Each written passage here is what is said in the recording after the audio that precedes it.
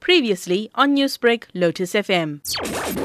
The company Woodglaze Pty Limited pleaded guilty to various contraventions of the National Environmental Management Act and was sentenced to a fine of 7.5 million rand. And Natasha, what are the details regarding the case, as in why was Woodglaze brought to court?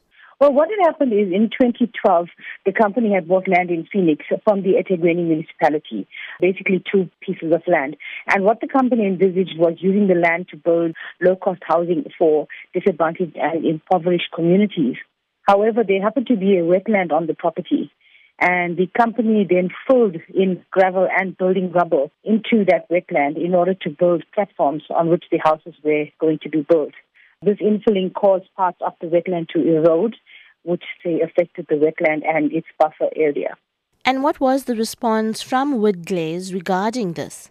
So in court, in their plea, the company Woodglaze conceded to various issues, including not obtaining permission from the Department of Environmental Affairs prior to infilling the wetland, also for negligently committing the act, which has caused significant pollution and degeneration of the environment, as well as disposing of the waste negatively into the wetland. And having been found guilty, what was the outcome in the sense of either imprisonment or a fine? Well, the court sentenced the company to a fine of 1,875,000 rand per count, and there were 4 counts. However, the 1,250,000 rand of each count was suspended for 5 years. And the court ordered that this must be settled with 500,000 rand paid within 10 days of the court order. And then the remaining 2 million rand must be paid in consecutive installments, which is 20 installments of 200,000 rand on or before the end of each month. And the first installment in that respect is due on the 30th of April 2021. Also, part of the plea was that the company appoints a multidisciplinary team to effectively now rehabilitate that wetland. And the court order is that the team must be set up within 60 days of the court order.